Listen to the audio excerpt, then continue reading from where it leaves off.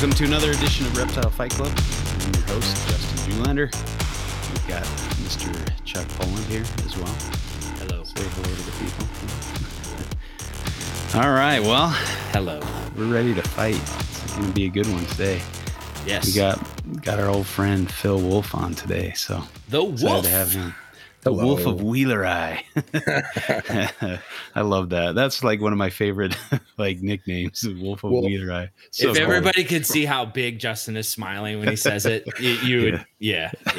Well, I'm flattered, but unfortunately, when I got that nickname, I had Wheeler Eye Cinctus. I've never actually owned Wheeler Eye, so now I'm like, damn. Now I have to buy Wheeler Eyes. Yeah, we'll have to change that. I've got a pretty nice group. I'll have to send you a couple or something. Excellent. Yeah, they're really cool. I'm liking them. So, and they seem to be very similar in care to Cinctus. So sure, it's the Warshak gecko.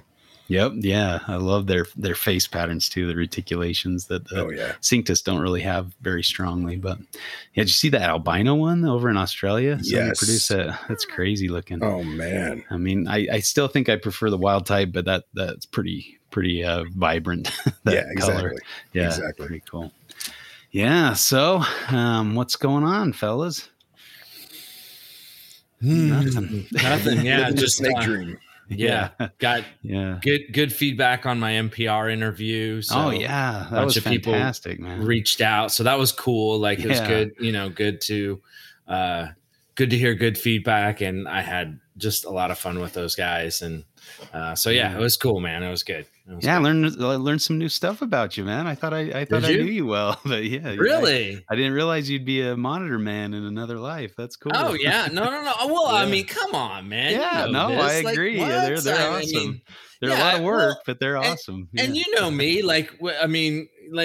we were friends when I had monitors, and I still have some monitors. I just think when you. It's hard. And as somebody who's done monitors with snakes and all kinds of other stuff, it's a tricky balance just because, they can be so much more work. And I feel like now that I have, geckos and a pair of monitors and I have less snakes, it's probably less of a thing, but it's still, you still got to up your workload game a little bit. For sure. Yeah. They require pretty constant attention almost. Yep, they're cool though. I seeing all these guys getting the glowered eye, I want to get some Kimberly rocks. They're so cool. Steve had some a while back, but I got to go photograph his for the website and stuff back in the day, but Speaking of Steve, I just talked to him. He said he just talked to you. Did you chat with him? Well, I did. I thought that was I was reaching out because I thought that was my responsibility. Gotcha. Yeah. So I just talked to him today. I was looking at pictures of New Zealand geckos, and I'm like, I gotta call Steve. It's been too long. Well, apparently, when I get tasked with something, I'm Mr. Right, not Mr. Right Now. So it's all good, man. It's all good. Yeah, I told him, I'm like, Chuck says we got to have you on again, man. So when are you coming on? I already hit him up. I'm like, did you set it up with Justin, or are we TBD? Like, let's make this happen. So yeah. So he's a good guy. Yeah. Of course. I guess he's been pretty busy with the zoo, so we might have to wait till. If we were going to make it a surprise, sorry, I spoiled it. No, it's all good. Steve will be coming on, folks. Yeah. Yeah. Well, and this isn't your first rodeo either, huh? You were on. We did one live in Texas, didn't we? Yeah, we did. Yeah, we did. That was a really fun time, man. Yeah, that was. And it's always interesting because we all have our own, podcasting set up and everything with microphones and headphones on. And here you are, 5 guys sitting around a coffee table, just sliding the cell phone from person to person. And it's so much more intimate, man. I love that stuff. Yeah, it is kind of cool being in person there, and it was a lot of fun. But I really I don't know, doing that herp trip with you and Justin.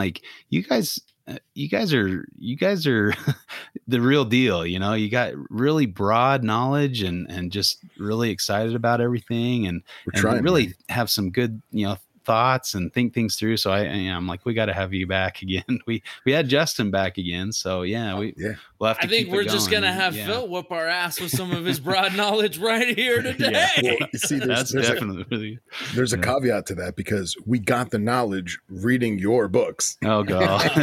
No. It's I don't know what to say about that. I'm blushing. Thank you. Thank you. Yeah. Thank you. You said. Thank you. Yes. Yeah. Well, yeah. Speaking of books, we're getting the next sections from Russ and getting that closer to. We're pretty much finished with the layout. He said he's got pretty much everything now. So I'm excited to see that. I thought he was going to send it today, but I haven't seen it. So we'll see. I also asked him if he wanted to be on the podcast. So oh yeah, that'd be cool. That'd be really cool. Hell yeah. Yeah. I'm down for that. He's a pioneer, man. He's done a lot of cool stuff. He's fun. He's a fun guy to talk to. Oh yeah, too. Very, he's really cool. He's a cool guy. Yeah, for sure.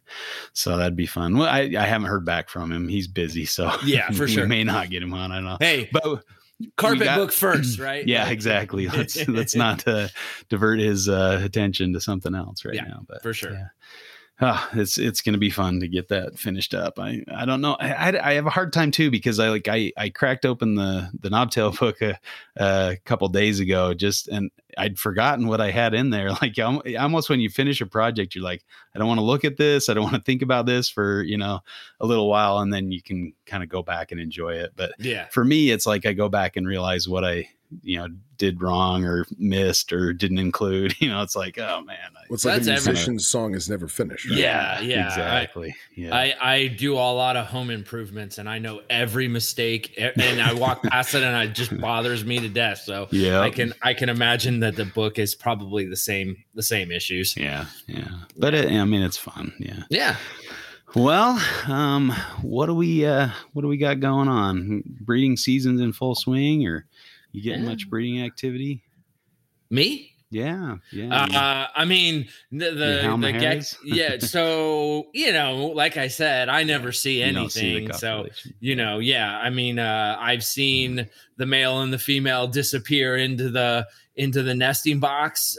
So that's always a good sign. But who knows? Like those years that I had with what I was pretty sure was ovulation ended up with butt kiss. So it looks like it's all going great and just nothing happens. So I know the feeling. I mean it's hey man, an exercise in just letting go and letting things happen, and if they happen, amazing. If they didn't, hey man, whatever, you still got the animals. Exactly. Whether so they breed or not. Yep. And sure. Like we talked about, if it doesn't work out, then good data either way, right? You can pretty much say, okay, well, keeping them in the same room but changing cages matters, like so we'll figure it out. Yeah, for sure. How about you, Phil? You got some good stuff going on? I don't. It's funny you just mentioned like geckos. I haven't produced a gecko in like 3 years, man. And I'm about ready to just change up how I'm doing everything, because I don't know if it's my tub size or the amount of sand that I have, because I try to make it as naturalistic as I can. Yeah. And my girls just hate my boys. And this is it. So I have another friend who told me to basically go to neutral territory and just get a CB70 rack with just that much sand in it, just about an inch or so, and throw them in that as like neutral, no man's land, so to speak, and just let them be for a day or two and then pull them out and do it again and pull them out. So I might try that this year, but all my snakes are too small still, man. I got a bunch of babies in 2019 and 2020 and just raising stuff up. So I've got, between my friend Marcus and I, last year we got 29 Cerastes. Oh, wow. And some of them will be breeder size this season, like this coming April in a couple months, but we really haven't decided what we want to pair and how we want to pair it. So I'm probably going to start giving them like a light cool. It's really late in the season to cool them, but I'm going to give them a light cool like this month and just kind of see if I get some tail wagging or something like that, and cross our fingers. So That's cool. Yeah, man. Yeah, I can't even imagine how, like, you think about feeding, baby Antaresia. You can pick them up and, help assist feed them if you need to. But with the little Cerastes or something, that's probably not the best way to do it. I've gotten lucky in the past with some of the smaller, like we've Cerastes vipera. Yeah. Babies, I'll take a frozen thawed pinky head. Mm-hmm. And I'll take a piece of lizard shed from like a girdle tail lizard or even like a bearded dragon. Yeah. And I'll make like a little burrito out of that head. And I'll make it walk across the sand with a set of hemostats. And the smell of the lizard and the movement, they'll just whack it. And nice. I've gotten pretty lucky with that. So fingers crossed, but I don't want to count my eggs before I have chickens, Yeah. Now when they bite, are they like envenomating and then waiting? Or I mean, because they latch on.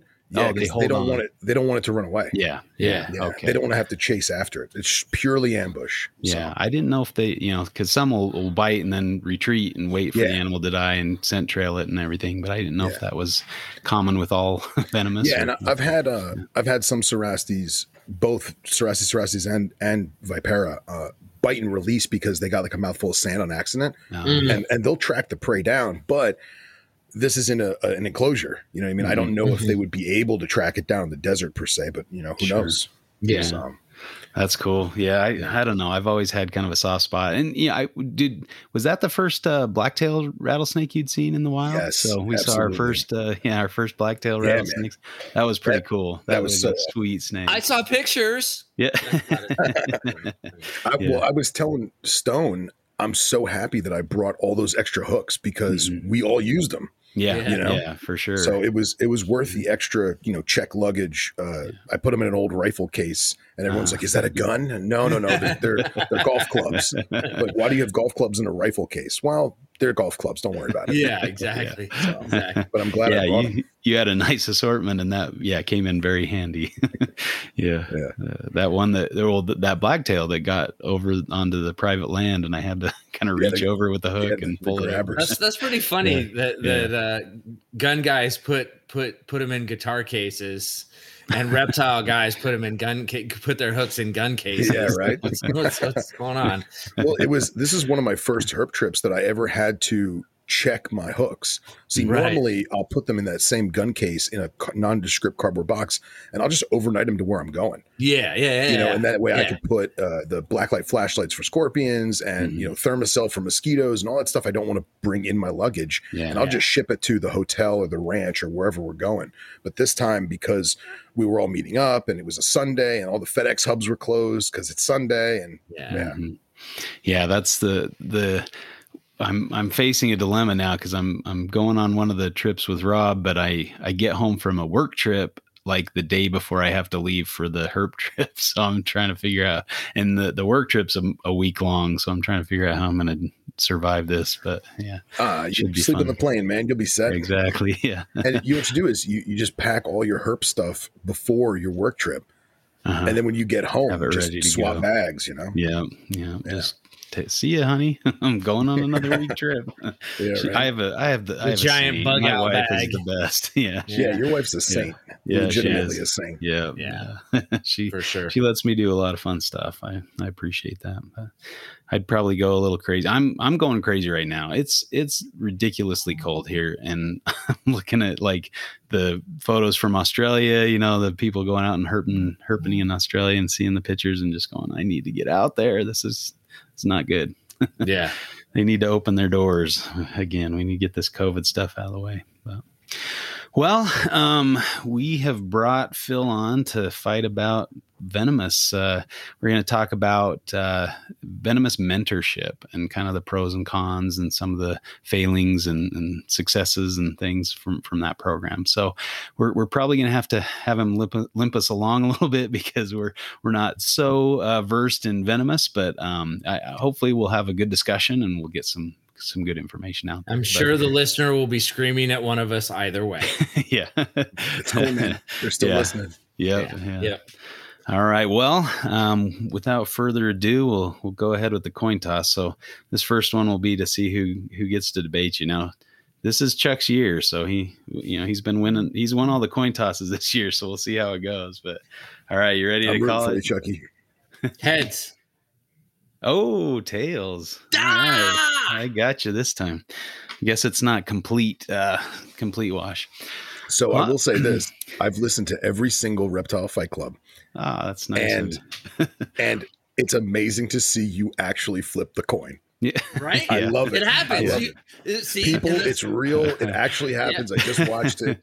Yeah. I always, when you lose as much as I have, it definitely calls into question, like, are they really flipping a coin toss because Chuck is just really that bad? Like, really? So yeah, it's true. Yeah. Well, and I heard you guys bad mouthing me on NPR about how I'm rigging the coin toss. So what's up with that, man? Like, it's a double-sided coin.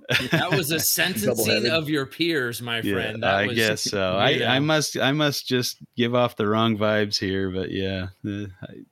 Rob had my number on that one. Yeah. All right. Not everyone's looking out for you. Some people are looking out for me, buddy. Yeah. Well, I'm going to go ahead and let you moderate. I want to dive into this with Phil. Do it. I mean, I don't have much venomous keeping experience. I did keep a couple rattlesnakes when I was younger, and it was kind of, I didn't realize there were laws. I was an ignorant little kid, so I just had a couple of rattlesnakes in my bedroom. As a teenager or whatever. Don't feel bad. I've watched you. Yeah. I've watched you work with them, man, and you're pro. You did great. Yeah. Well, I mean, with rattlesnakes, I I know rattlesnakes a little bit. I'm a little less sure with lapids in Australia and stuff. I would defer to others to try to tail those or something. But I did hold a red belly black. I tailed a red belly black snake. Nice. And I think that's the only kind. I did hold a death adder. My friend handed me a death adder, said, "Here, hold this." I'm like, okay, take it back. And he had no qualms about just picking it up out of the cage and handling it. I'm like, that's not for me. But yeah, I did hold it for a brief moment there, which is probably a stupid thing. Rico Walder was kind of making fun of me. He's like, "What are you doing, you idiot?" And he had a couple of red belly blacks that were captives that he just kind of handed to people, and here, hold these. And I think I was the only one stupid enough to take them. But I'm like, well, if he's handling them, he must be that all. So either I got lucky or they were really pretty easygoing animals. But I don't know, the two rattlesnakes I had, one was caught on a heavily traveled trail and it never rattled, it never struck or was defensive at all. It was just really chill. And when I found out they were illegal, I gave them away to somebody else and let them deal with that. But I found out later it was a Great Basin. Yeah. Oh, is it Origanus or is it Lutosis? So now I go off Lutosis. Yeah. And that's what I've always gone with. But. I'm not a big rattlesnake guy, but one of my dream species is a legit Utah Lutosis. Oh, they have some nice looking ones. Man, you guys in Utah have the best reptile coloration, diversity, whatever you want to call it, phenotype, if you will. The Lutosis, the Pyromelina, the Cinctus Gila monsters. Yeah. The pinks, man. Beautiful. Oh, man. Oh, yeah. The best. Yeah. I wish we could keep them here, but we can't keep any of the rattlesnakes or the Gilas. But, and I think they just recently made it so they just recently made it so you could collect milks and Mountain Kings, limited number, but that's awesome. It's kind of cool. So at least there's some fresh blood out there, Yeah, exactly. And they're kind of making common sense, changes to the laws, which is really refreshing from government. But you're almost kind of sketched out, right? You're like, wait a second, is this a trap? But the Lutosis, especially from down in the southwest corner of the state, that have those black heads and the really white bodies with black spots. They're just gorgeous. Yeah, for sure. All right. Well, let's go ahead and do the coin flip for which side we're going to take. So we're going to talk, the pros and cons or the failings and successes of venomous mentorship. Flip. You got it? Yeah. I turned into the Swedish chef, apparently. All right. You want to call it? I'll call tails. It's heads. I win again, 2 in a row, man. Look at that, man. It's your night. I love it. It's my, I'm not even mad I lost. I'm going to go with the pros because you probably know the system much better and the flaws. So, no problem. And I guess I could go first. I mean, sure. Yeah, winning the 2 coin tosses. I'm feeling pretty cocky right now. You deserve it, man. You do. Yeah. Well, you look kind of cocky right now. Yeah, it's gonna go fall apart real quick, but I'm gonna get put in my place here pretty soon. But so, when I think about, keeping venomous reptiles, obviously it makes a lot of sense to learn from people who have kind of been there and done that and do a good job of it. So, I could see, and I guess maybe I think about falconry where, they're really good at policing their own groups and kind of keep having a check on other members of the falconry kind of grouping. And so I would hope that a venom mentorship would be similar to the falconry mentorship, where you would think. Yeah, you would hope, I guess. But like in a perfect world, I would see somebody that's done it, that has a proven track record of safety, who's following all the regulations, who has anti-venom on hand in case of a bite, and they're the ones that are teaching the next generation how to keep venomous responsibly. Now, I guess that has a lot of caveats and a lot of, you're assuming that everybody that gets into that is going to be do it responsibly or do it, and I guess myself as an example, I didn't really do it responsibly because I didn't look into the laws. I just saw a rattlesnake out on a hike and I went, oh, I want to keep one of those. And so I brought it home. I was a minor and maybe it's on my and you can't prosecute me for yeah. things that may or may not have happened when I was younger. Yeah. Thank you, lawyer Chuck. Yeah, that's totally right. what that sounded like. Yeah. Well, it is probably past any kind of, Could you imagine the judge if you 16-year-old if you Justin, had lawyer Chuck? Oh, well, I was going to say just 16-year-old Justin walking into the courthouse and the judge reading like possession of rattlesnakes. Why are you here? Yeah. I would hope that's how it would go down. They'd probably go $1,000 fine. I'm like, oh no, I don't have $1,000. 16-year-old Justin would not do well with that. But so I guess in my mind, that's kind of how I picture it, and I understand completely that probably doesn't match reality, but honestly, I don't. I probably should have looked this up, looked into it a little better, but I'm sure there's requirements for mentorship, how many hours, who is mentoring you. I would hope that's kind of written. I mean, is that the case? Is there a governing body for venomous mentorship? Like, yeah. I mean, imagine it depends on the state too, right? It also depends on your clique that you're in. Yeah. Like, I mean, who's signing you off, right? Like if you need to be signed off. Right. Yeah. Yeah. So in Utah, I know, you have to get a permit to keep anything venomous, and they usually don't give out permits except to maybe zoos or research institutions. So there was a bite. I remember back in like the 80s, there was a venomous bite. It was from a saw-scaled viper. Wow, somebody got bit at the University of Utah from a saw-scale viper, and I remember there was a huge panic because there was no anti-venom anywhere. And so it's a nasty bite, man. Yeah, and those kind of things make the news. They I can imagine. So kind of I still remember it. 30 years later or whatever. So pretty crazy, but. So I guess that's kind of how I'd lead out is, I would see that would be a very beneficial thing to have is, a good venom mentorship program established and with some kind of checkpoints and ways to ensure that the next generation of venomous keepers is being responsibly educated. So, okay. Yeah. What you got? Poke holes in that. I was going to say, do you want me to augment yours and then rebuttal, or it's up to you. I mean, you can educate us. Yeah. I want to see you basically make his argument look better and then shred it apart. That'd be the best. Okay. All right. Thanks, Chuck. Thanks. Yeah. No worries, dude. No worries. Hell of a moderator. Yeah. Listen, this fills the guest here, man. Let him shine. That's good. That's all good. So, the way that you're thinking is fantastic. And that's the way that it honestly should be. Certain states like Florida, for example, there's a number of required hours through a mentor program. But other states like Pennsylvania or Texas, you just got to buy a fishing license. That's it. Yeah. So one might say that government encroaching on the way you do things is bad. Others might say that government encroaching on the way you do things is good because it reminds people or teaches people how they honestly should be doing it. I think the structure that Florida has is a fantastic structure in terms of having a mentor, maintaining hours.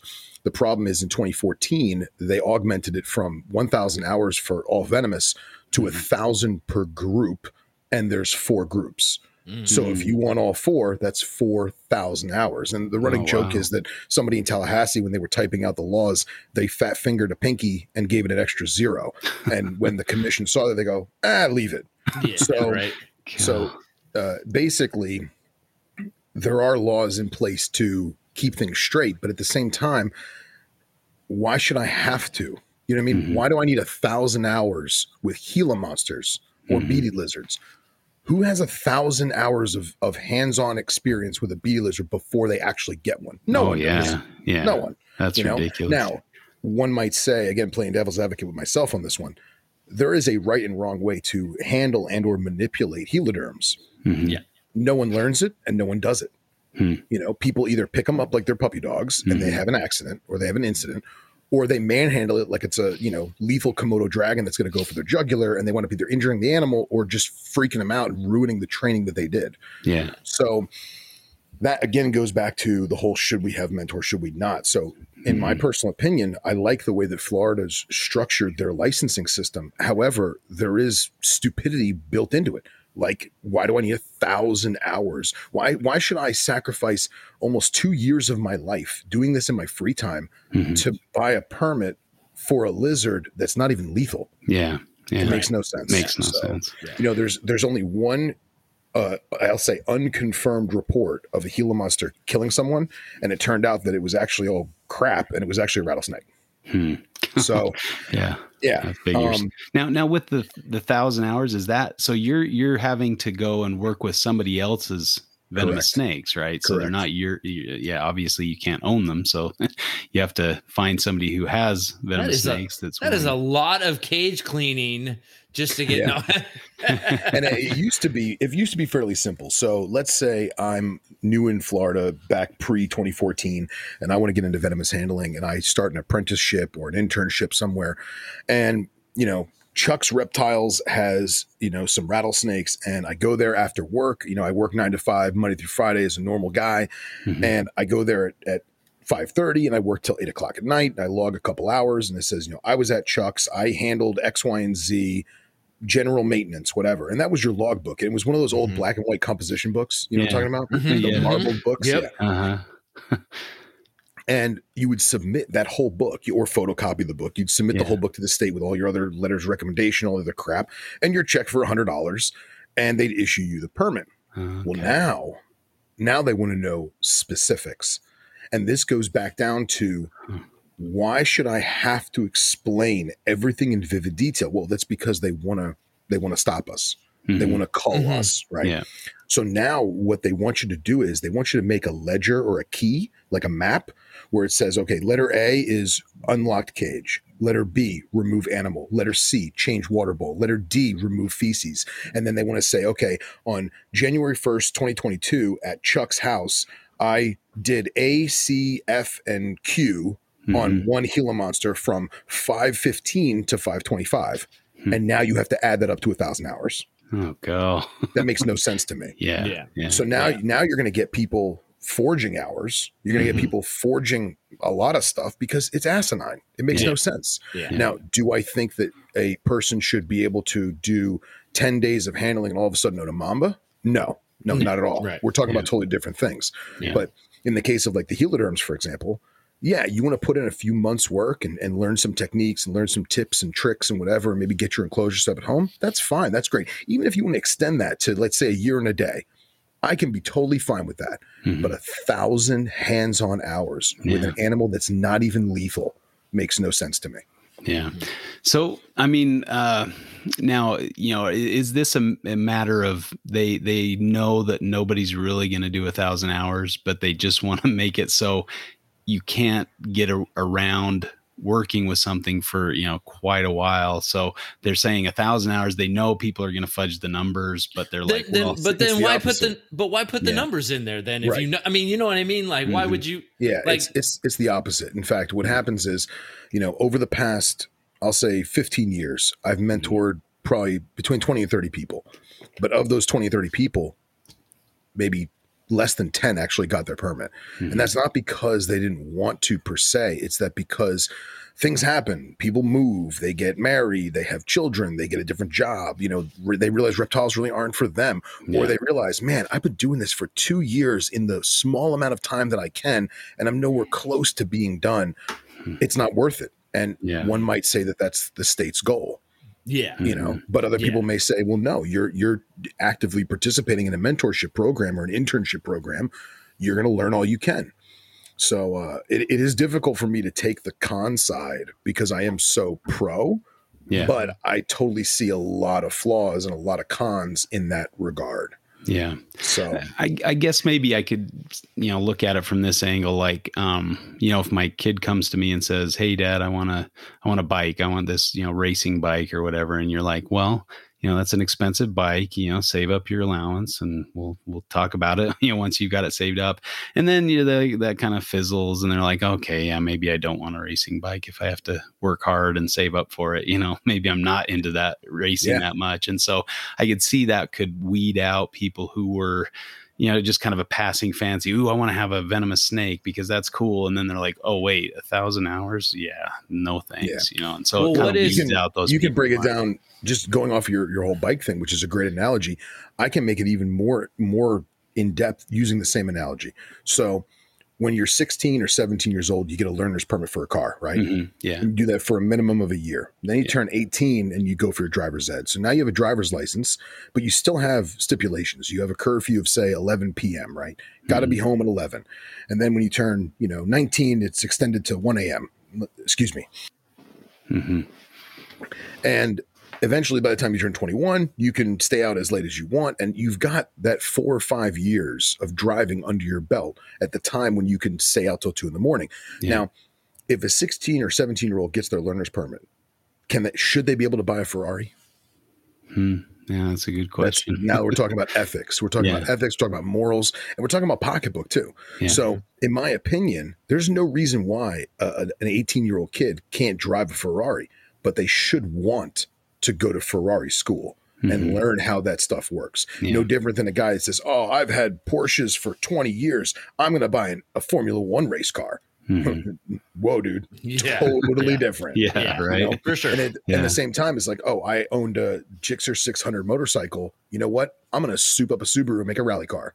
You're going to end up in a ditch. Yeah. It's not the same. That's true. Yeah. So also like driving a Ferrari is not the same as racing a Ferrari. You can exactly. Yeah. So I get I like that analogy as well. Yeah. I think the permit system like Florida has is a great system, but it's structured incorrectly, in my personal opinion. But then again, I think about where I learned from, and I had mentors. But a lot of my I had multiple mentors because I'm very much on the page of learn as much as you can from as many people as you can forever, right? Yeah. Never stop learning. Yeah. But I had a lot of mentors that should not have been teaching at all. And I had to learn a lot of things the hard way with a lot of close calls and a lot of dangerous situations that were more than avoidable had I learned correctly from a correct mentor. So I don't know if this is... Can you give us an example of that? I'm curious to hear like... So I've had a guy hand me the keys to the shop and say, "Hey man, don't die." Walk away. Yeah. Okay. That's a bad one. My first time ever going into a wholesaler's venomous room, the containers in which some of the venomous were held were these small acrylic shoe boxes, right? And I want you to picture a Sterilite tub, but it's very thick, very dense, very rigid plastic that cracks super easy. There's no flex in it. So if you squeeze it, it's going to crack. And the lid has no latches. It just sits on top. And the only thing holding that lid down is the box above it. Oh, God. And then the only thing holding that lid down is the bottom of the shelf of the next shelf. And we're talking about 200 or 300 venomous snakes in these containers. Yeah. Obviously, there's air holes and stuff drilled. Sure. So when you get there and you're like, how do I do this? Figure it out. Oh, just grab by the sides. Watch those air holes. That was it. That's all I was told. Really? So now I have to figure out in my mind how I'm going to use my hands appropriately, because there was no Venom Defender gloves back then. Right? How am I going to use my hand to extract this container while maintaining pressure on the lid enough to not allow the snake to get out or push it open or strike it open. But at the same time, I can't squeeze it too hard because I'll crack it in my own hand. And now what am I going to use to put this on? I can't just put it on the floor because it's this big, it's the size of a literal shoebox or smaller even. So now I have to have some kind of table. I have to have some kind of, utility bench or something. And then learning height ratio in terms of my eye level, because I'm short and stocky. How tall should I be? In terms of how tall should the work area be? How low should the work area be? Am I inconveniencing or putting myself in harm's way because I'm bending in the wrong way that's uncomfortable? Things like this that no one ever taught me that I had to learn on my own. Yeah, you wouldn't even think about it going into it until you're doing it, and then you're like, wait a second, this is... Yeah, you don't know what you don't know, that's for sure. Right, exactly. And now, so speaking of these shoeboxes specifically, I've now safely removed the top shoebox, right? What do I do with the other one? Right. What's holding the snake in the one below it? Exactly. So what I did was I took 4 or 5 of the same shoeboxes and I taped, they're empty, completely empty, and I taped them with red electrical tape. So that I knew that those red ones were completely empty. There was no animal in them, and I would use them as a placeholder. And that would prevent the lid from opening. But now I've removed the shoebox. I put it on my little work table. It's easy to take the lid off because you take a snake hook and flip the lid off, right? Common sense. How do you get the lid back on? Better yet, how do you get the animal back in and the lid on? Yeah. Right. Yeah. Because there's nothing, it's literally just gravity is the only thing holding it in place. My gosh. Well, I was thinking too, like, my pythons, when I go to open their cage, they're ready to grab whatever's coming near the cage because they think it's time to eat, so just the act of your hand going towards the cage says, oh, it's food time, get ready. And so I can imagine that several venomous snakes would be the same way. And and I get like flipping the lid off and getting the snake out, and you have time to like think through that, right? But once the snake's out and you're trying to get it back in and get it back on, you're like, it's happening, and you can't. It's like, it's not like, the whole like in the moment reaction thing starts to happen, and I would imagine that's where it gets kind of really dicey, other than just it not being a safe situation, but like that's when things actually go into motion, Oh yeah, and then let's not even talk about being surprised because the information you were provided, if you didn't ask for it, you didn't get it. And at the same time, the information you were provided that you did ask for is completely wrong. So for example, I walk in the room one day at this same facility and the trash can lid is on. And something that I learned was if the trash can lid's closed, there's 2 things in that trash can: garbage or a snake, right? Right. And it took some time for me to learn from other professionals, from bona fide mentors, that a snake hook laid across the can, cutting the diameter of the circle in half, is the universal sign for a snake in the can. And I've done that with multiple different facilities, and that's kind of the gist of it. And you walk in and you go, man, I don't want to just open this trash can because I can't see what's inside. It's that gray Rubbermaid, hefty, whatever. So I'd go ask somebody else, hey man, is there a snake in the trash can? Oh, I don't know. I didn't see anybody go in there today. Oh, hey man, do you know, is there a snake in the can? Oh yeah. It's a forest cobra that came in on that last shipment. It's in the bag, taped up at the bottom. All right, cool. Now, no one told me how to open a trash can properly. And I know it sounds asinine, but there is a technique to that in terms of using the eclipsing of light to your advantage. Because if I just whip that lid off real quick, I've now just blasted that animal with a ton of light, and their first instinct is going to be defensive against that light. Lunge at it, yeah. Excuse me. So when we talk about removing lids with particular species, there's a sliding motion, right?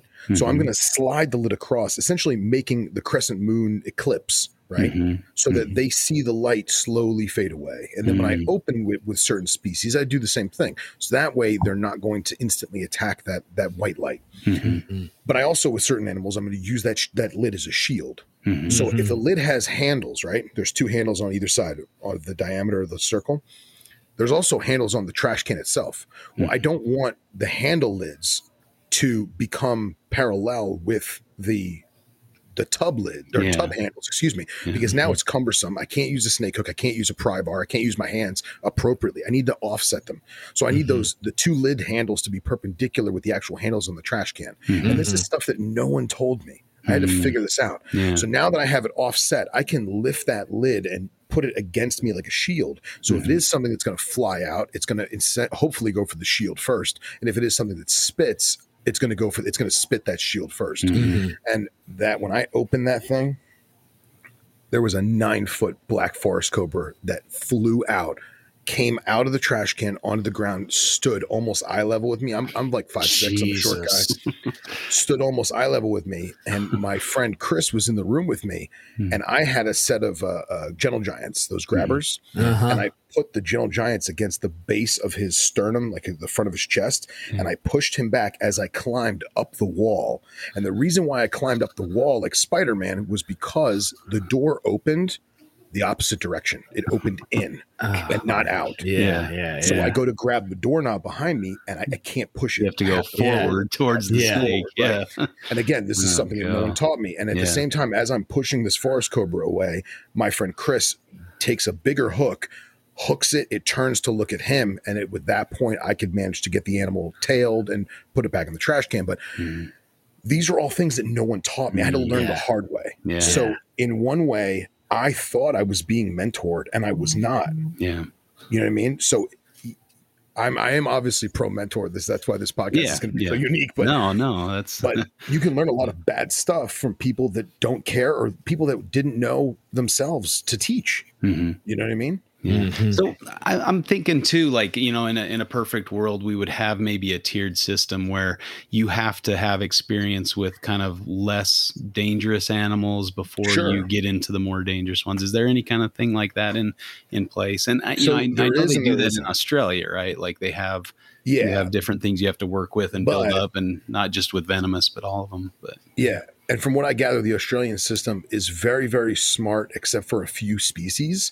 Like there are certain species that, like, for example, most Australians believe that, you know, the Death Adder complex, Nacanthophis complex, should be one of the first venomous snakes you work with, because it's not going to fly across the room and bite you in the face. You know, it is a very terrestrial ambush snake. But for whatever reason, it's in the top tier.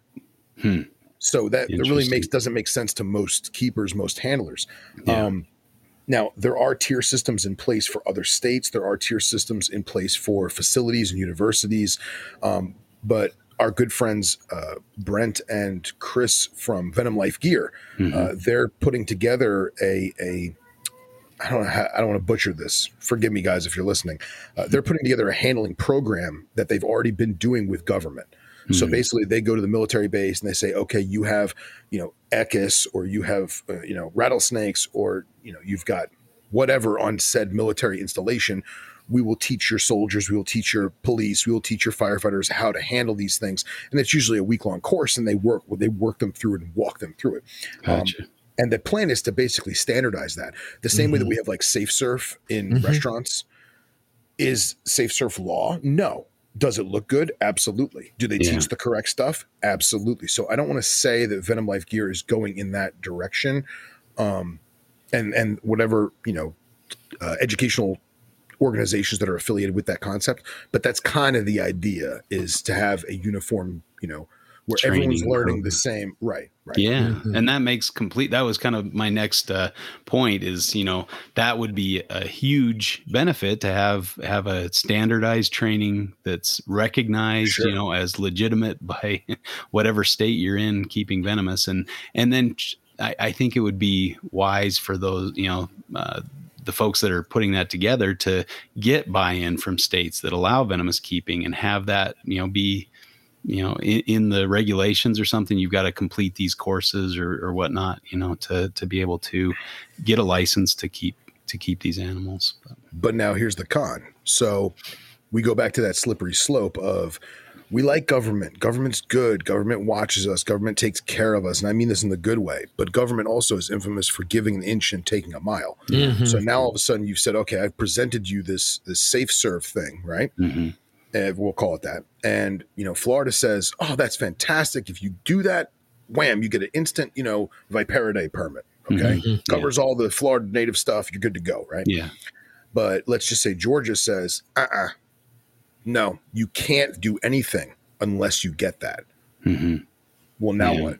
Now I have to pay. Now I have to travel. Now I have to put myself out when I could have done it in my home area or whatever. And again, I'm not talking bad about that. I'm just trying to play devil's advocate on the topic. Sure. And at the same time, let's assume it's not, our good friends at Venom Life Gear that are extremely knowledgeable and worldly with experience. Mm-hmm. Let's assume somebody is government related or whatever that is not bona fide to do this. USGS survey, folks. Exactly. Thank you. Thank you. Yeah. Why can someone please tell me why U.S. Geological Survey is doing the Tegu research in Homestead? Yeah. People bizarre. That study rocks are now, cutting open frozen Tegus. Anyway, I digress. So yeah, all of a sudden now you've got, Bob who's teaching this class, and Bob's only handled snakes for 4 months. Mm-hmm. Bob's going to now tell me how I need to handle my elapids. Not going to happen, Bob. Yeah. So, unless it's Bob Rock. If it's Bob Rock, then I'll pay every time. So it's how do you vet those people? Mm-hmm. How do you find out if they merit or they're worthy enough, whatever you want to call it, not to sound, elitist or egotistical. Sure. Right. How do you find out if they're righteous and they're not just, oh yeah, do this, mm-hmm. And I can't tell you how many times I've regrettably taught individuals that went around to another state when they did not complete their training with me. They pulled an Anakin Skywalker. They mm-hmm. left me, went off, did their own thing, and now they're God's gift to snakes, and they're teaching a lot of bad stuff because mm-hmm. they never got to learn it from somebody. Yeah. And unfortunately, maybe they didn't think the way that I thought. And again, I'm not trying to toot my own horn, but there's a lot of things that is common sense that you or I or Chuck or whomever would figure out. And this guy just throws it out the window. And now he's teaching people how to do this. And it's like, no, you do not pick that up with your hands. No, you do not use a hook that short. No, you don't use your hands to open that latch. Like, come on, man. Yeah. Yeah. So, and I would imagine when you're teaching, there are certain things like, if you're you teach people, you don't tail a snake or you don't do this.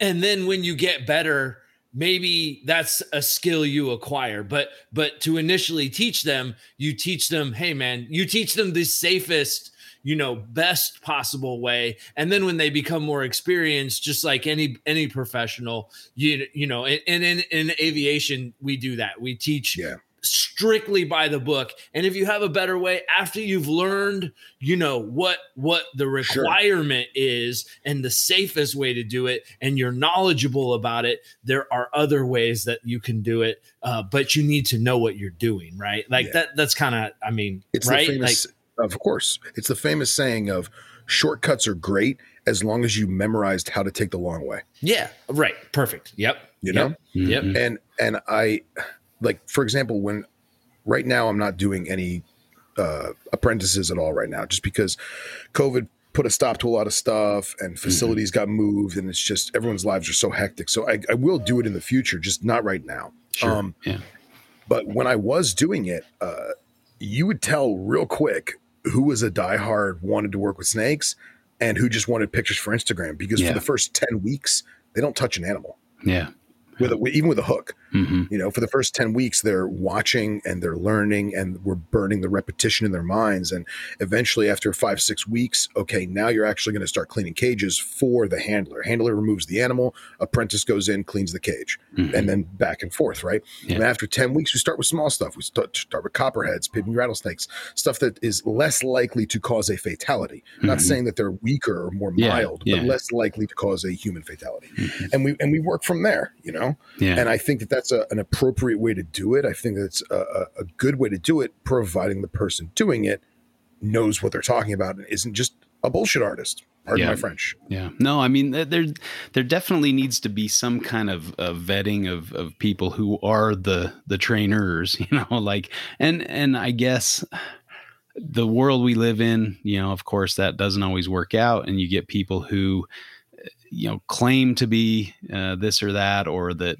have a certain number of hours. So they meet, the requirements, but they're not really that great. So, but you're right. Anytime you give the government say in who does what, then, that adds a layer of regulation and just sometimes just flat out ignorance or foolishness to the problem, and sometimes makes it worse than better. So that's a difficult thing to say. This is exactly how are we going to do this and how are we going to implement this? Phil, does, if I could jump in real quick, does Florida, I mean, or any requiring, state that is requiring mentorship, or do they offer or create kind of like a set of requirements, other than like you have to have this many hours? Like, do they say like you need to, check certain boxes or do certain things, or is it just more of like, I mean, obviously you gave the like how they break it up into hours per group and things like that, but more detailed, like, are they going into the minutia? No, definitely not. And there are guidelines in place, like again, I'll speak for Florida because it is my state. Sure. There's sections that get submitted for disaster protocol, right? Mm-hmm. Whether it be tornado or hurricane or, flooding, you're going to live in a flood zone, whatever it is. And you have to submit part A to the state, and part B stays with you at the facility. You also have your bite protocol, right? Everyone should have a bite protocol. Now, there's a lot of people out there that think, oh, if you don't have antivenom, you're an asshole. Well, again, pardon my French, but some people can't get it. Mm-hmm. It is not. Now, it is an easy process to get antivenom if you physically can. Does that make sense? Yeah. Mm-hmm. So if you have all of your paperwork in order, you have a physician who knows you and trusts you, and you're going to get this stuff and buy it from the pharmaceutical distribution companies overseas, rock and roll, do it. Mm-hmm. But nobody should be, chastised or slandered because they can't get it. You know what I mean? And I understand that there's a lot of risk entailed from using up supplies from zoos and antivenom banks and, milking facilities and stuff like that.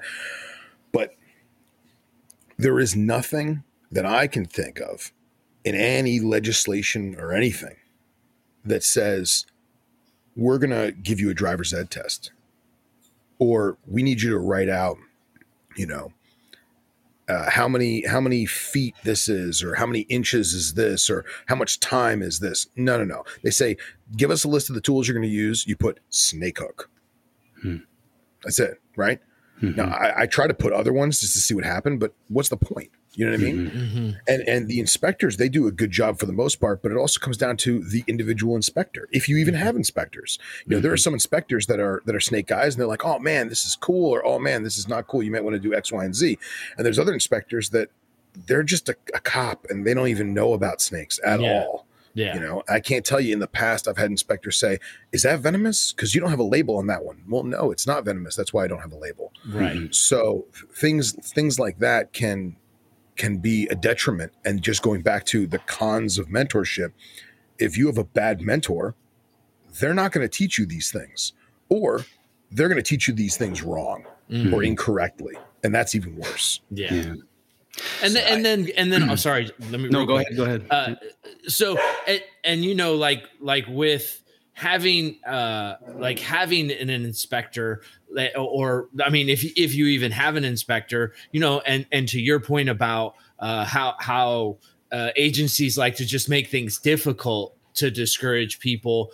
A lot of times they don't want to pay for the infrastructure to monitor it or whatever. It's just like, hey, you pay this fee, and somebody looks at your paperwork, and that person may not have any clue what they're looking at. Yeah. Right. So it's kind of like, you jump through all these hoops, but are they really like beneficial hoops, or are they just like, go through the motions hoops, Yeah. Mm-hmm. Well, for example, when I first got my actual license, I didn't get I got inspected for the first initial inspection to make sure my room was, kosher. Mm-hmm. And I didn't get inspected for like 6 years after that because the guy just didn't care. He's like, that guy Phil, he's a good guy. I don't care.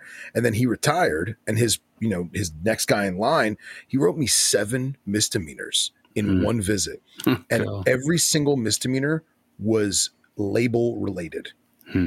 So out of force of habit, we put danger venomous on every enclosure. Well, the state law changed that year. It had to say danger venomous reptile or reptiles, plural, if there was more than one. So because I didn't have the word reptile after the word venomous, I got a misdemeanor.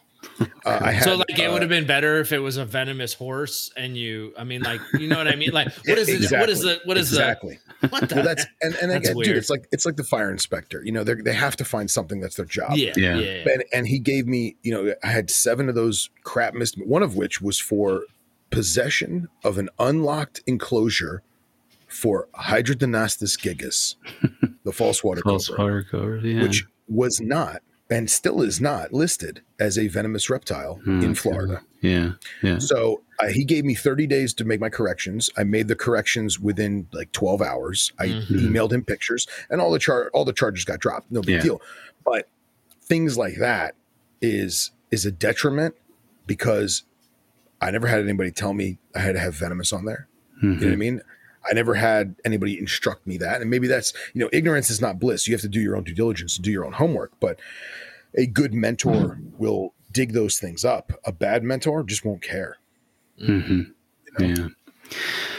So I wanted to maybe hit on the anti-venom thing because that seems to be kind of a sore spot for zoos and for responsible keepers who have it. And they expect everybody else to have it as well. If you're going to be keeping venomous, you might, but maybe there's a better way to do it. Some kind of system where you pay dues or whatever, and that goes towards something like, an anti-venom. Again, I'm talking in a perfect world. You're talking great ideas. Yeah.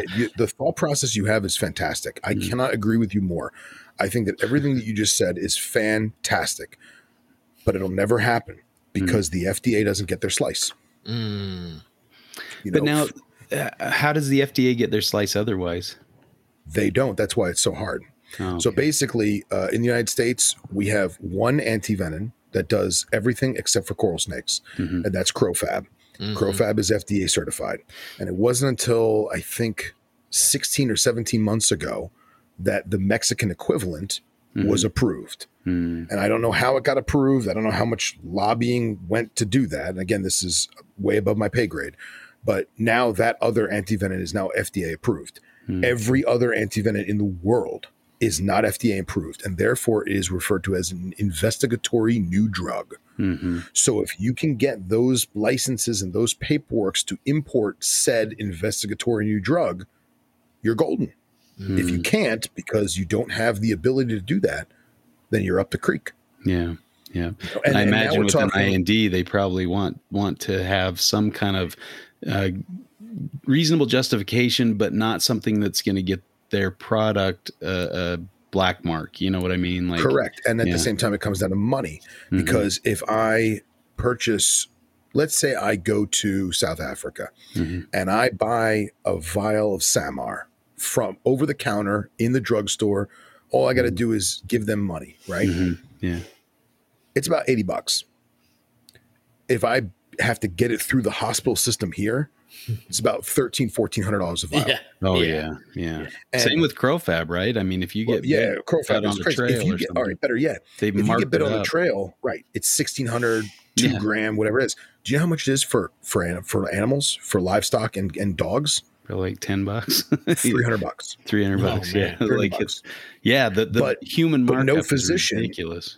No physician, no ER doctor will ever put a antidote or antivenin in you that says intended for canine use. Right. That'll never happen. It's probably a liability and malpractice lawsuit. They're not willing to.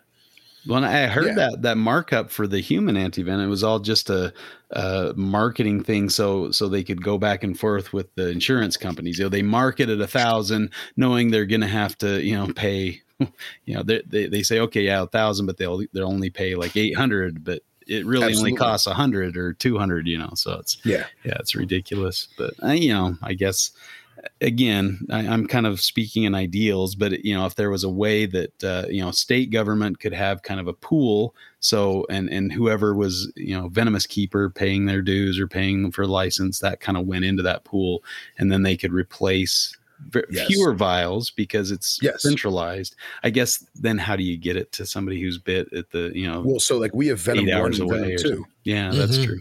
Right. So in Florida we have Venom 1 and Venom 2. Venom 1's in Miami, Venom 2's in the Hillsborough County area, Tampa area, and they have good venom banks. We also have several individual facilities in central and northern Florida that make up their own bank, and they all have a collective group of antivenom because they're all milkers for pharmaceutical, right?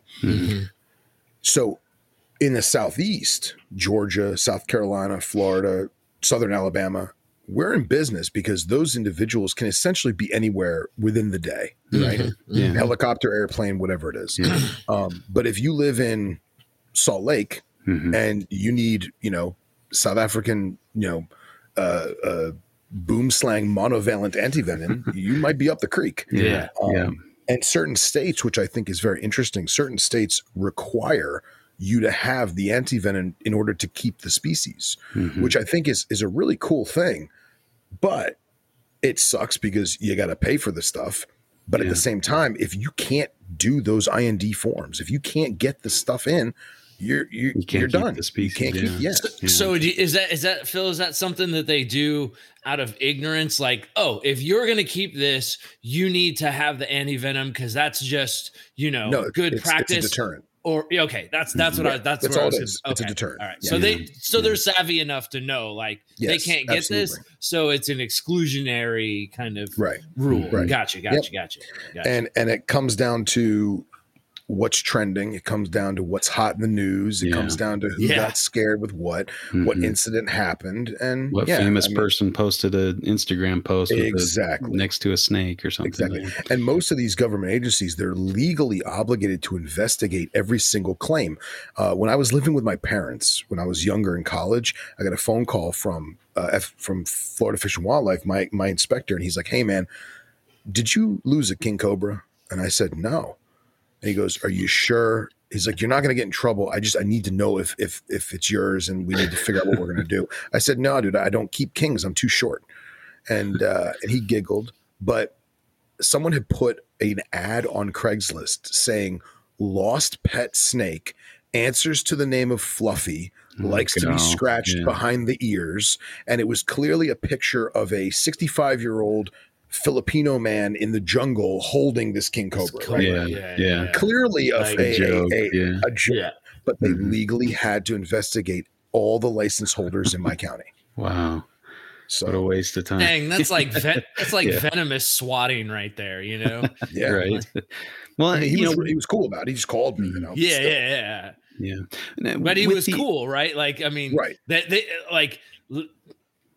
could be turned into not cool pretty quick, right? It could escalate very quickly. Yeah. If you have somebody who doesn't understand why they're doing what they're doing, or you have somebody acting on bad intention, against the animal community. I could see something like that. Yeah. In the regulatory industry, we always separate into two groups. You've got facilitators and you've got blockers, and blockers need so much more effort and justification and proof that you can do the things than a facilitator. A facilitator knows nobody's perfect. They're going to help you try to figure out the best and safest way to do it, whereas a blocker just doesn't want the headache, so they're going to say no. They're just going to block it and move on. But now with antivenom, I mean, obviously the goal is not to use it and to so it's going to go bad. It's going to you're going to have to replace it whenever it expires, which is probably not a realistic date either.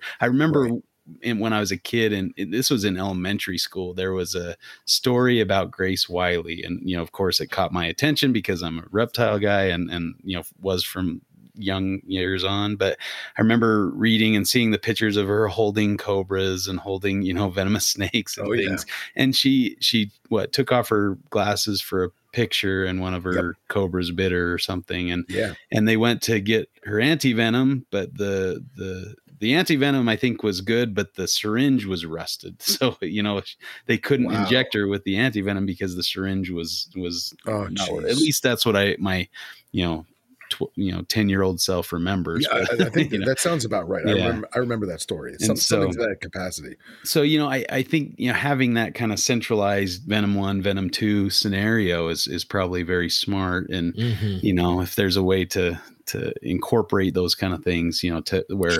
it's kind of a pooled thing where, lots of people may have interest in the state, especially if they're the venomous laws are a little lax in that state. You'd think they'd want to have that on hand, it goes back to system. It goes back to the same thing of we spend $1,000 on an animal, but we have it in a 1995 cage. From Container Store, and don't get me wrong, I've got plenty of animals in Container Store tubs, right?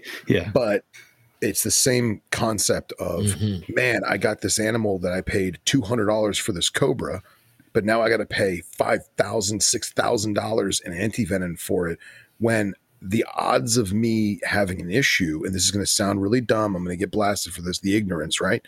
The odds of me having an envenomation for me is incredibly low, because in all the years that someone handles venomous, they don't have to ever touch the animal. We choose to touch the animal. I know guys that have been doing venomous for 50, 60 years, and they're like, man, I always wanted to touch that thing. I just never had the gumption to do it. That's fine. And they've never had a close call. We get close calls because we want to interact with the animals. We want to touch them and stuff. And there's a right and a wrong way to do that. I talk to my friend Henry all the time. We talk about the difference between free handling and manual manipulation. Right. And it's very, very simple in its design. Your free handling is literally sitting there and playing with the animal as if it was a corn snake. Manual manipulation is using your hands to move and transport said animal from one spot to another safely and methodically, keeping the animal calm, keeping the animal relaxed. And the old adage of, I know my animals. Yeah, you can know your animal until you don't. You could do this for 10 years with the same animal every day for 10 years. And then one day that animal says, you know what? Nope, not today, Phil. So there is a very fine line between those two. But that being said, no one should be able to say how I handle my animals, but someone should always have taught the person correctly. Does that make sense? And you have a lot of bad mentors who say, "Oh man, they're toxic. They're not that toxic. Just grab them." Excuse me? Yeah. Who knows how you're going to react to something? Right. Exactly. Right. I mean, you could develop a sensitivity to certain venoms. And, I've heard a lot of my Australian friends talk about that. Peter Birch has a sensitivity to like swampy, the little swamp snake venom, that they're not very dangerous unless you have sensitivity to their venom. And then they're extremely dangerous potentially. The other, so I'm going to set up the pins here and you can bowl them over, I'm sure. But, some of those, what were they, shift cages or whatever, where you lock the animal using, a sliding door or something. And, then you never have to really handle the animal at all. So, in a naive person like me, think like that's the best case scenario, because you never risk a bite, because you never interact with the animal directly. You're always, locking it in a box, pulling the box out, putting it somewhere safe while you maintain the cage, and something like, that seems to a non-venomous keeper, like that would be the best case scenario. And it works. It works like a charm. It works. It works like a charm. Do I own shift boxes? Yes. Do I own trap boxes? Yes. No one should own that box unless you can actually handle the animal correctly and safely. That's just it. And it's like saying, okay, I'm going to buy we're going back to the Ferrari, right? I want to buy the Ferrari, but I'm going to put a governor in it that only goes 20 miles an hour. Yeah. Okay. And every time you drive that car, the bolts come loose on that governor, and they come loose and they come loose and they come loose. And one day you forget to tighten the knob on that trap box, or one day you think the snake's in the trap box and it's not. It's underneath the water bowl where you thought it couldn't fit. Right. Yeah. And then you reach in with that trap box, and now that snake is out, or that snake is on you, or what have you. And I talk to Scott about this all the time. Like, him and I both have shift boxes. We both have trap box. Cody Bartolini, fantastic. He has some of the nicest shifting cages I've ever seen in my life. And he uses them, but he doesn't have to. He is so in tune. Scott is so in tune with his animals and learning how they work, their body mechanics, their locomotion, their individual personalities, that he can remove said animal from the enclosure safely and continue about his process. He doesn't have to. They don't have to shove it in the box or wait until it goes in the box and then close the door real quick. So yeah, shift boxes are cool. Trap boxes are cool, but you should be able to handle that animal without it. Gotcha. Yeah. I buy that. I guess maybe kind of a final point that I'd potentially bring up here is, there should be some responsibility of the person being trained. I mean, I assume, like in your situations, some of these stories where they say, go ahead and just go in there, don't die. You say, you're the wrong person to be training me. I'm out of here. I'm going to find a right person or work through the venomous community, get recommendations from other venomous keepers.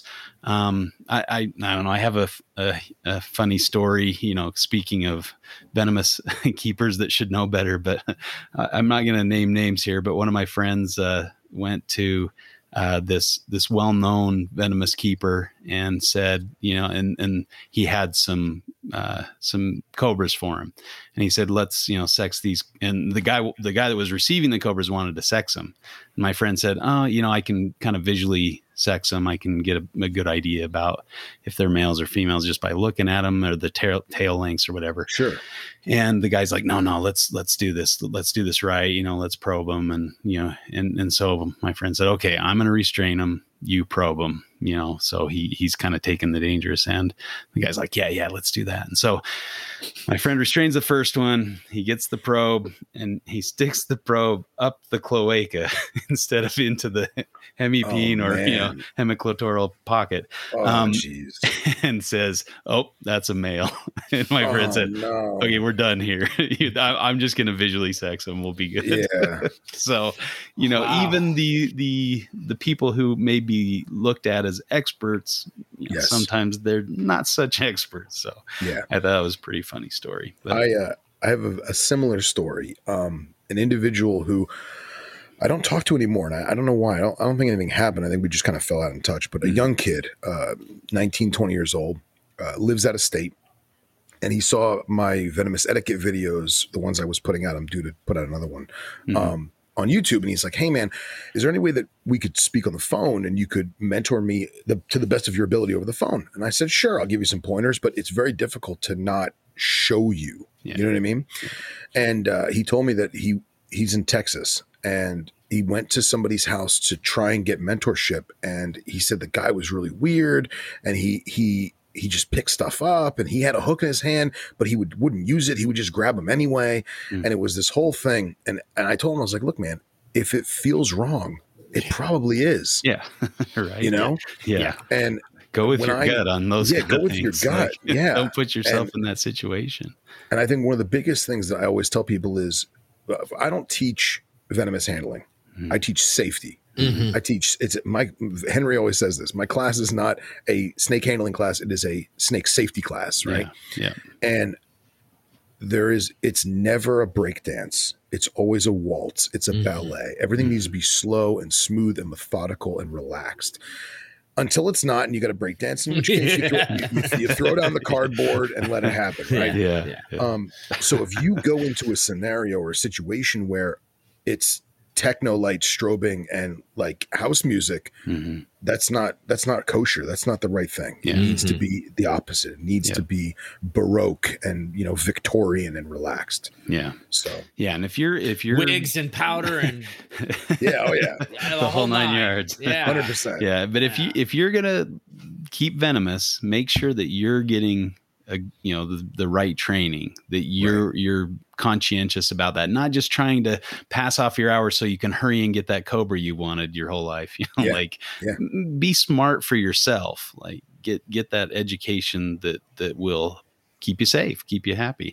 And now, you know, there's no guarantee that, you know, all the safety training in the world is not going to prevent every bite, you know, and I mean, working in a lab with deadly viruses, we try our best to have, and that should always be on the forefront of anybody that's working with anything dangerous is safety, you know, safety first. And, you know, it's your life on the line, you know, quite literally, if you're dealing with something that's lethal. So, you know, the onus is on the person to make sure that they're trained properly and to walk away from a situation. You know, it might delay your ability to keep that animal that you so want to keep, but you know, if you're going to live longer and be able to enjoy that animal for a longer time because you got trained properly, it's probably worth it, right? 100%. So, well said, sir. Well said. Chuck, you were going to say something earlier, and I feel like we stopped you. Oh man, that was so long ago. That left shortly after I. Okay. Yeah, sorry. Sorry about that. Yeah. Well, you got any kind of final parting words? If anyone's looking to get into venomous and get a mentor, learn as much as you can. And even if you find the perfect mentor and you're like, man, this individual is worldly and experienced and safe and methodical, that's fantastic. Still get another person. Mm-hmm. Always get a second, a third, a fifth, a 10th opinion. Always learn as much as you can, because what techniques work for me may not work for you at all, or better yet, they may work a little bit and you still need to get stuff from other people. You know what I mean? Yeah. And I feel like a lot of venomous keepers or soon to be or aspiring venomous keepers, they get stuck where they're like, man, I only got one guy in 100 miles. I have to just get my time with them. And it's like, no, do some more homework. If that means you got to travel far away, make friends on Facebook, whatever, learn from other people. And learn from other people's mistakes. Yeah, I like that story you shared about the guy in Texas, like looking for additional, you know, supporting training, even if it's over the phone. I mean, you can provide some input, or you know, here's what I'm trying to do, and here's what I've been doing, or here's what I'm working with. Hey, have you thought about this? You know, I've worked with that species for 20 years, and you know, here's the close call I had. You know, avoid this. You know, that kind of thing. So there's always even small. Yeah, even small stuff like racks.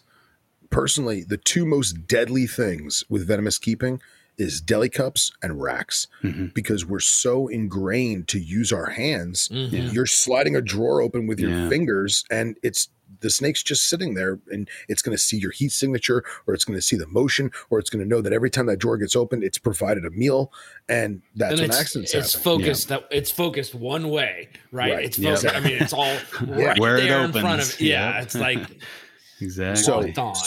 So if it looks like a duck and quacks like a duck, it's probably a duck, and if it doesn't seem right, it's probably not. You know, and always get second and third and fifth and 20th opinions. Yeah. So. And also, I mean, you might be really great at handling a certain class or group, you know, like, I mean, the Australians are almost born handling elapids. They have all sorts of elapid experience. There was a famous shit scares me to watch. Right. Man, those snakes are fast and like just.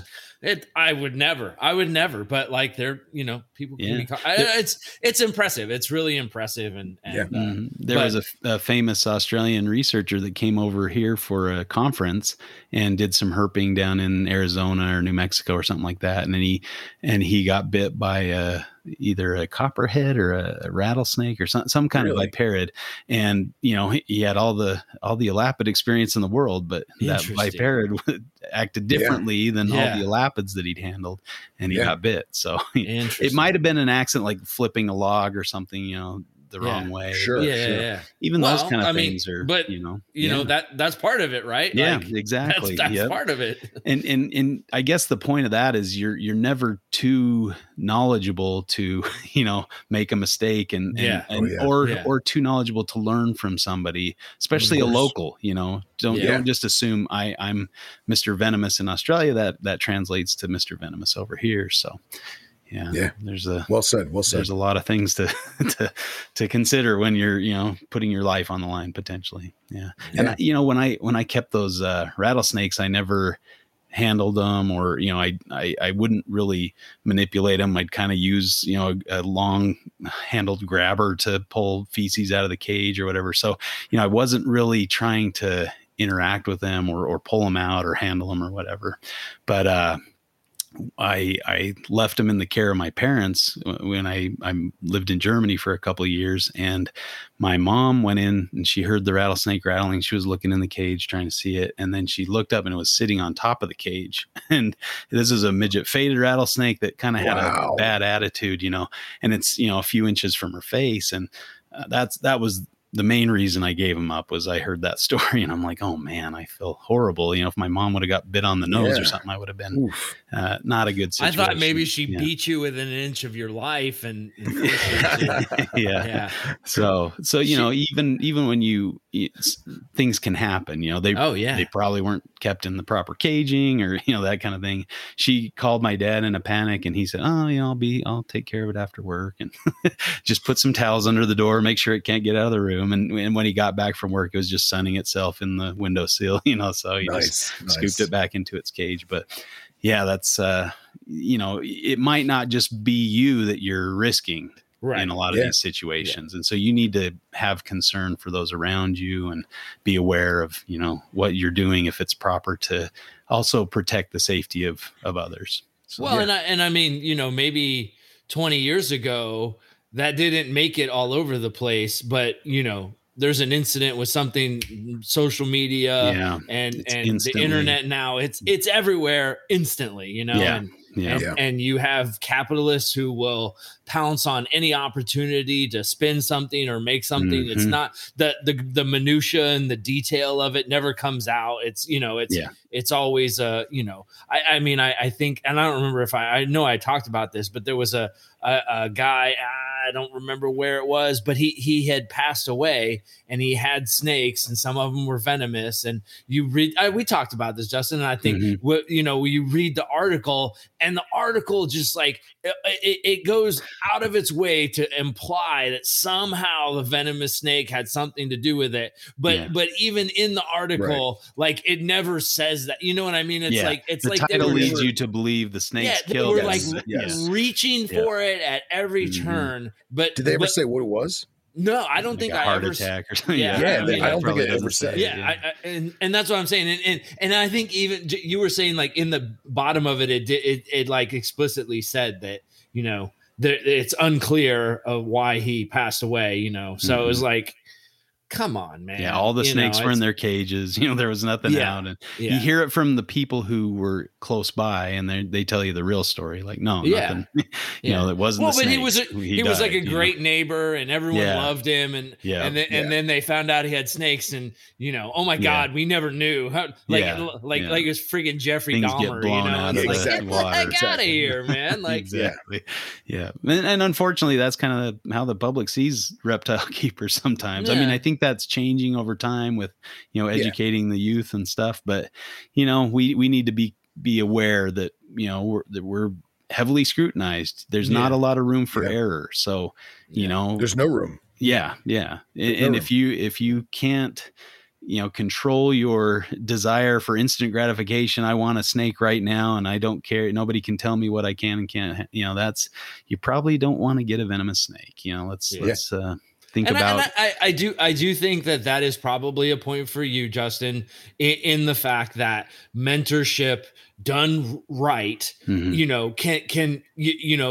that at least at that point, where it feels like, look, man, I don't want to do this to you, but you shouldn't be doing this. I'm not gonna mentor you. I mean, obviously that person could go out and there's plenty of people who will sell venomous snakes to people who are unqualified and not licensed. And, that's an obvious black eye, but at least, somebody has told this person, look, I know what I'm doing, and you shouldn't be doing this, straight up. Like, and it's a two-way street. And it's kind of, that's a rough thing too, right? Because here's obviously somebody who wants to do it, but shouldn't be doing it. And if you don't help them, are they going to just go do it on their own and then potentially have a bad outcome, which, only scrutinizes everybody else? Like, man. How about, I know for a fact that there are several individuals that are very popular on social media, right? Mm-hmm. And I know for a fact that they learned correctly and that they are very, very good at knowing their animals in terms of natural history and husbandry and handling.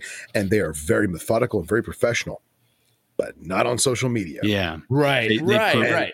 Put out that persona that they're, flying by the seat of their pants. It's all exciting and scary. And that could get you at any moment or something. I had a guy come to me and said, hey, all right, so let's rewind a little bit. I had a guy who wanted to get hours with me, and he did 6 to 8 months with me, and he was fantastic. Mm-hmm. He had done stuff at other facilities, and I tried to vet him, but I couldn't because the people that he had worked with had actually moved out of country. And I eventually did, and everything he told me was a lie.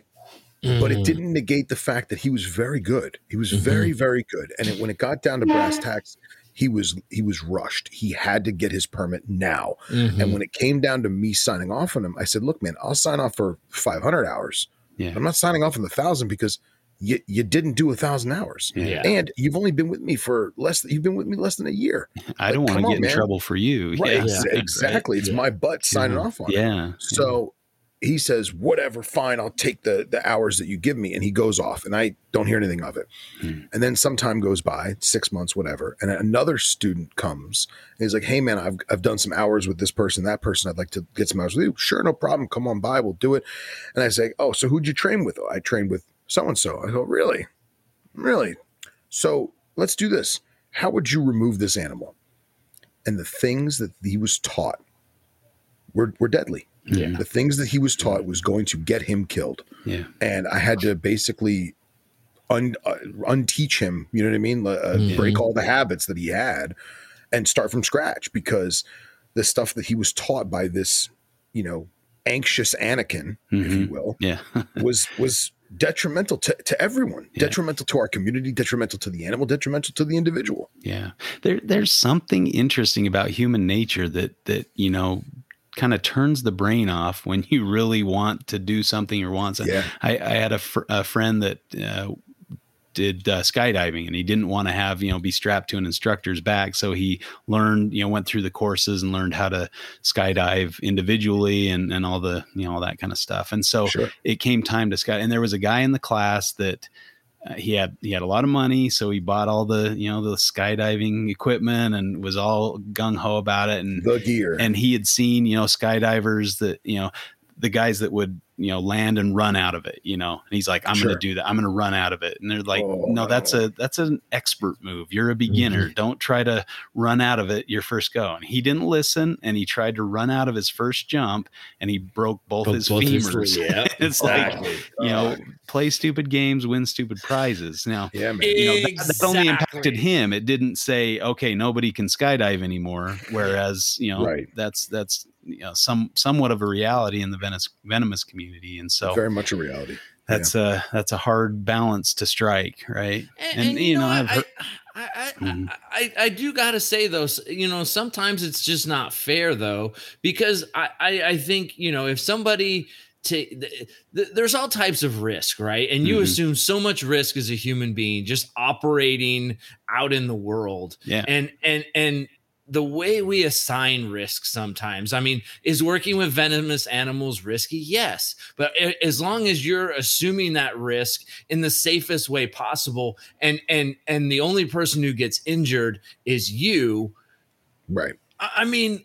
That's no different than so many other things other than the way it's looked at by people who would marginalize it because it's reptiles, because it's a venomous snake, right? And I guess that kind of chaps my ass, you know. It's just like, and you know, it's just kind of unfair. And I mean, I guess maybe some of that is understood. You know, you do hear about stuff happening, and it you know, the noise level goes up, and then kind of the noise level goes down, and I think some of that is not lost on people, but it's an easy target, it's an easy feather ruffler. So you know, I don't know. I mean, you know, obviously, anytime we're easy targets, we got to do it better than you know.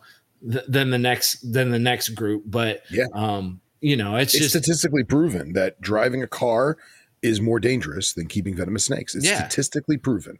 Well, dude, more people die from horses. Like, there's so many other animals that are domestically kept that people die for at much, not slightly, but much higher rates every year, and it's just kind of like, you know, because they're, you know, they're horses, and we ride horses, and we have a long history with horses and in settling this country and things like that. It's like, we couldn't get rid of horses. Like, what? Like, we could regulate horses. Like, people would flip the fuck out, you know? Well, that's the Steve Rinella cute and cuddly theory, right? Yep. And, exactly. You can have cats all day long in Australia, but if you want to have some, you know, reptile from another country, no go. You know, even though those other reptiles from other countries aren't decimating, you know, the wildlife populations like a cat would. Yeah, exactly.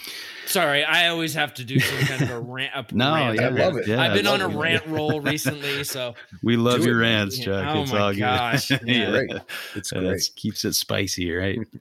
Well, we sure appreciate you coming on, Phil. This has been a really good conversation. I mean, I've learned a ton, and you know, I've always been fascinated by venomous reptiles, and I love rattlesnakes. I love to encounter them in the wild and see them, and you know, seeing the ridge nose and the cloudbri this last year. Oh my gosh. I missed out, man. Yeah, that was fantastic. So, you know, it's really cool to think about keeping venomous and things. So where can people find you if they want to, you know, reach out? I'm all over the place.